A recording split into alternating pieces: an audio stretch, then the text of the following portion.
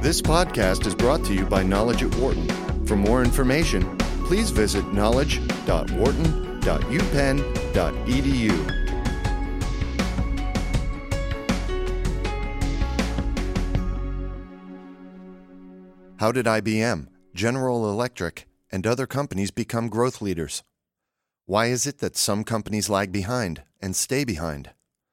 Those are the questions that Wharton marketing professor George Day asks and answers in his book, Innovation Prowess, A Leadership Strategy to Accelerate Growth. Recently, Day spoke with David Heckman, practice leader, senior management at the Wharton School's Aristide Institute of Executive Education, about why innovation prowess is the key to growth leadership. Hi, I'm Dave Heckman. I'm here with Professor George Day to interview him about his new book, Innovation Prowess. George, welcome to Knowledge at Wharton. Thank you, Dave. I'm very, very excited about sharing my thinking on my new book, Innovation Prowess, and the subtitle is Leadership Strategies for Accelerating Growth. So let's start out by putting a question mark behind that title and say, what's the question I'm trying to answer? And I've been working on this for now over 25 years to understand what distinguishes consistent growth leaders, that is, companies that grow organically with their own resources, and what separates them from growth laggards. So I'm looking at growth leaders like IBM, Samsung, Lego, and companies of that caliber to try to discern over many, many years what sets them apart. The answer comes in two parts. Firstly, they have what I call growth-seeking discipline. And this is sort of symptomatic and resonates with Peter Drucker's notion that innovation is a skill just like learning the piano, that you build when you practice and invest a lot of time. So it's a replicable and disciplined skill. But that's only half the story. So you've got this growth-seeking discipline. You have to marry that closely with innovation ability. So innovation ability is got three parts to it. Your culture, which really overwhelms everything. So culture and leadership are the first factors. And so it has to be not obviously a growth-seeking, but risk-tolerant and experimenting. So there's a lot of aspects to culture that are important. The second two pieces of this organizational ability to innovate are capabilities, and I'm looking at a number of interesting adaptive capabilities which these growth leaders have. They can experiment. They really invest heavily in understanding their markets. They're very, very good at open innovation and partnering and sharing, and they do a lot of experimenting. They don't feel they have the answers, but they're going to try a lot of different things. They'll follow that mantra of start small, but think big, fail fast, and scale quickly if you get it right. And so they just get ahead of the laggards, and they stay ahead. The laggards are always catching up. So two parts, you have discipline plus ability, and that's what I mean by prowess. Fabulous. Many senior leaders really can't see their way to achieve next year's growth objectives. How can innovation prowess help them? Let me frame that, David. That's a great question. But it goes back to, I think it can be understood through a question that a research study posed a few years back to senior officers of a whole array of global companies.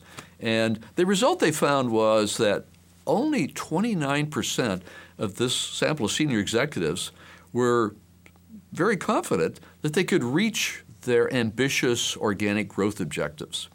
Now, I have shared this with many, many executive teams and executive program participants, and they all get it. They say, well, what about the other 70% who are only somewhat or not at all confident they can reach their growth objectives? And they can give me dozens of reasons. And embedded in those reasons why there's a lack of confidence comes the pathway to building prowess. So, for example, I hear a lot of explanations around short-termism. And so demand for short-term performance drives out long-run investments. Lack of leadership commitment and lack of discipline, being reactive. We see an awful lot of explanations around unwillingness to make long-term investments. Or if we do make them, the short-term profit pressures pull the resources back out of the long-term to meet short-term demands from the sales force, from the customers. And these are all important, but they take away from the growth engine. And then lastly, and perhaps most interesting, people are very averse to the big risks that come from substantial innovation. Now, I've arrayed all of these on a spectrum between what I call small I innovation, which is what you've got to do to stay in the game. These are upgrades, new versions, the next generation of technology, but you're still in your same business and you're simply staying competitive. That's the small I end of the spectrum. Big I is breakthrough, blue ocean, and I've done a lot of research through the Mack Center here at Wharton, and we have a pretty good sense of just how risky they are. But you're looking at 85 to 90% failure rates in the big I end of the spectrum. What we have figured and learned, and it's consistent with what other researchers and consultants have found, that the sweet spot is really adjacencies. That is, that they're adjacent in terms of drawing on your technology base, your production prowess, and so forth. They also are adjacent in that they leverage your brand, so your brand promise means something. You have some understanding of the market. You know how to get to the market, the channels, and so forth are important. So we focus a lot on maintaining consistent focus on these adjacencies as the real growth engine.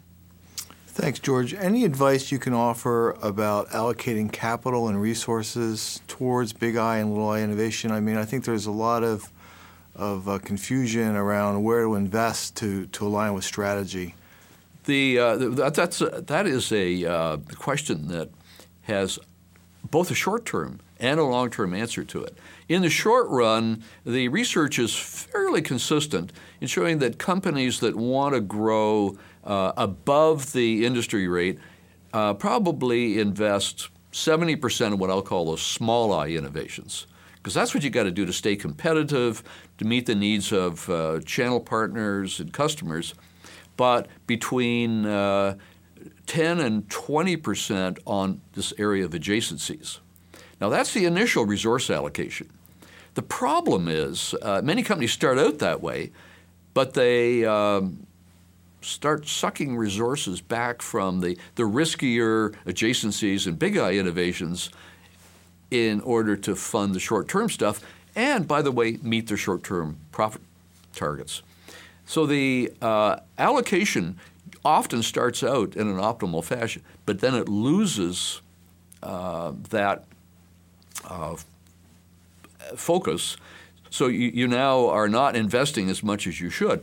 And we're seeing this played out in a lot of organizations which allow the operating managers control over long-term big I innovations and adjacencies. Now, that's not all bad, but let's look at the story of Procter & Gamble recently. They have not had anywhere near the past track record in breakthrough innovations that they used to have. And they traced that back, and this is their diagnosis, that some years ago we gave, that is Procter & Gamble, gave the operating managers, the division general managers, control over the innovation budget. And inevitably, the short-term pressures won out.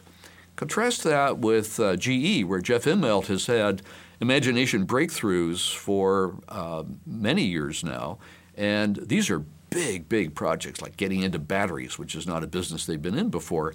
And he personally, through a strategic fund, invests in those, but more importantly, he's watching those constantly. So every time he goes into a business, he's got with him a dossier on an imagination breakthrough that this company should be working, or this division should be working on. So management commitment is sustained, resources are sustained, they don't get siphoned off into short-run issues and opportunities. So that's the way you stay in the game. So you have discipline in finding these big opportunities, and then you have the ability to stay committed and focused.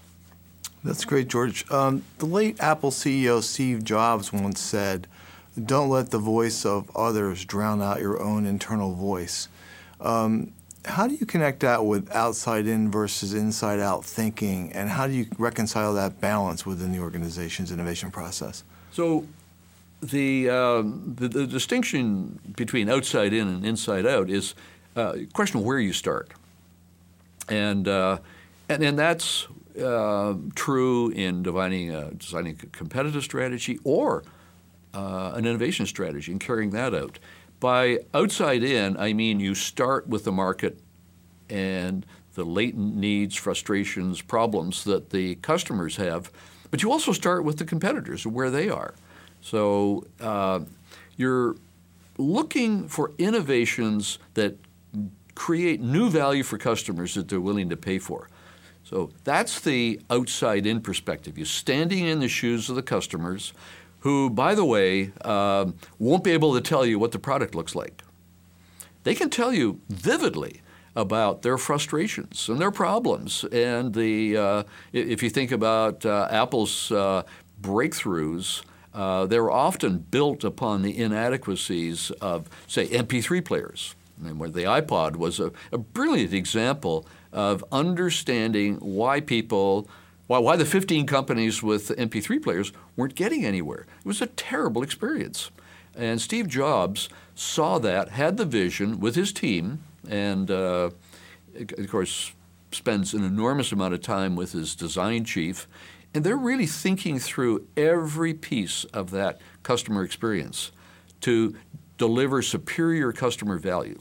So that's the outside-in perspective, keeping in mind the customer's experience, satisfying their latent needs, trying to anticipate them, but you have to mesh that.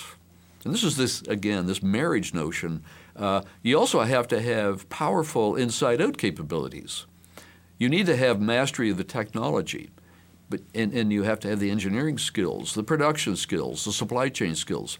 So it's a question of where you start. If you start off with just the technology, looking for a solution, you won't get there. Great. Thanks, George. You describe in your book that it's somewhat counterproductive to frame the choice between organic and inorganic growth rather than finding the right balance. Can you talk a little bit about that? Yeah, the book is first and foremost about growth leaders defined as superior rates of organic growth, that is with their own resources. And the distinction I draw here is with inorganic mergers and acquisitions and so forth. But these, in fact, are highly complementary. So let's think about Cisco. They view their innovation alternatives along a spectrum, starting with build, if you like, which is so to build it is organic growth. And at the other end of the spectrum is buy. You buy an access to a market. So they're masterful at acquiring and integrating firms. But along this spectrum, if you think about all the things they do, they've got what I would call closed innovation. Everything is done in-house. Open innovation, they've got a lot of partners. They're very good at partnering. But they have internal incubators, which are independent of the rest of the organization. And that's sort of halfway along the spectrum. Then they have external venture groups and venture partners that they invest in. And then finally, mergers and acquisitions. But even an acquisition can be in service of an organic growth strategy because you may want to use that small toehold acquisition to get insights into a market or to buy a technology you don't have. And by the way, IBM is another company that is masterful at making these kinds of acquisitions in service of organic growth. So I think it's misleading to distinguish sharply and say it's either or. In fact, it's both, and in fact, it's all of them. You just have to figure out how ambitious your growth aspirations are, and then how much you're willing to invest in each of these areas. Thanks, George. In the book, one of the centerpieces of the book, in fact, are these 14 innovation pathways. In closing, can you just talk a little bit about what those are, what inspired you to develop them, and how they can help organizations drive their innovation? So this is probably a good way to kind of pull things together. So we have discipline on one side and ability on the other. In the discipline piece, you've got to have an aggressive growth strategy that really signals your aspirations. Second part of that discipline is what I'll call divergence. So you're casting a pretty wide net looking for attractive growth opportunities. You want not just what comes to you, that's sort of a reactive approach, but you're aggressively seeking growth opportunities. And then the last step in this disciplined approach to growth seeking is convergence, where you select the best and you aggressively screen out. Okay, back to full spectrum innovation. Where does one look? And I'm talking about active looking, not just passive waiting for ideas to come to you, but where does one look? So the notion of full spectrum innovation has 14 growth pathways in it. And so I created these growth pathways by essentially decomposing strategy into two parts, the value proposition and the business model. And there's 8 different pathways to expand and elaborate your value proposition, but another 7 or 8 are equally feasible for business model innovation, including different ways to generate and capture value. So modified processes, new monetization methods. And this work it really does build on the shoulders of many others. So a lot of work we've done in the Max Center, but work by people like IDEO, Clay Christensen, have all contributed my understanding of what the possible pathways are, and then I've applied them with many of my clients. So my clients are the first ones to tell me, by the way, whether I've got a good idea or not. That's the discipline I live with, and I've been very fortunate to have really, really demanding, interesting, and challenging clients. Well, thank you, George. Thanks for being with us, and thanks for taking the time to tell us about your new book, Innovation Prowess. Thank you very much, Dave. For more business news and analysis from Knowledge at Wharton, please visit knowledge.wharton.upenn.edu.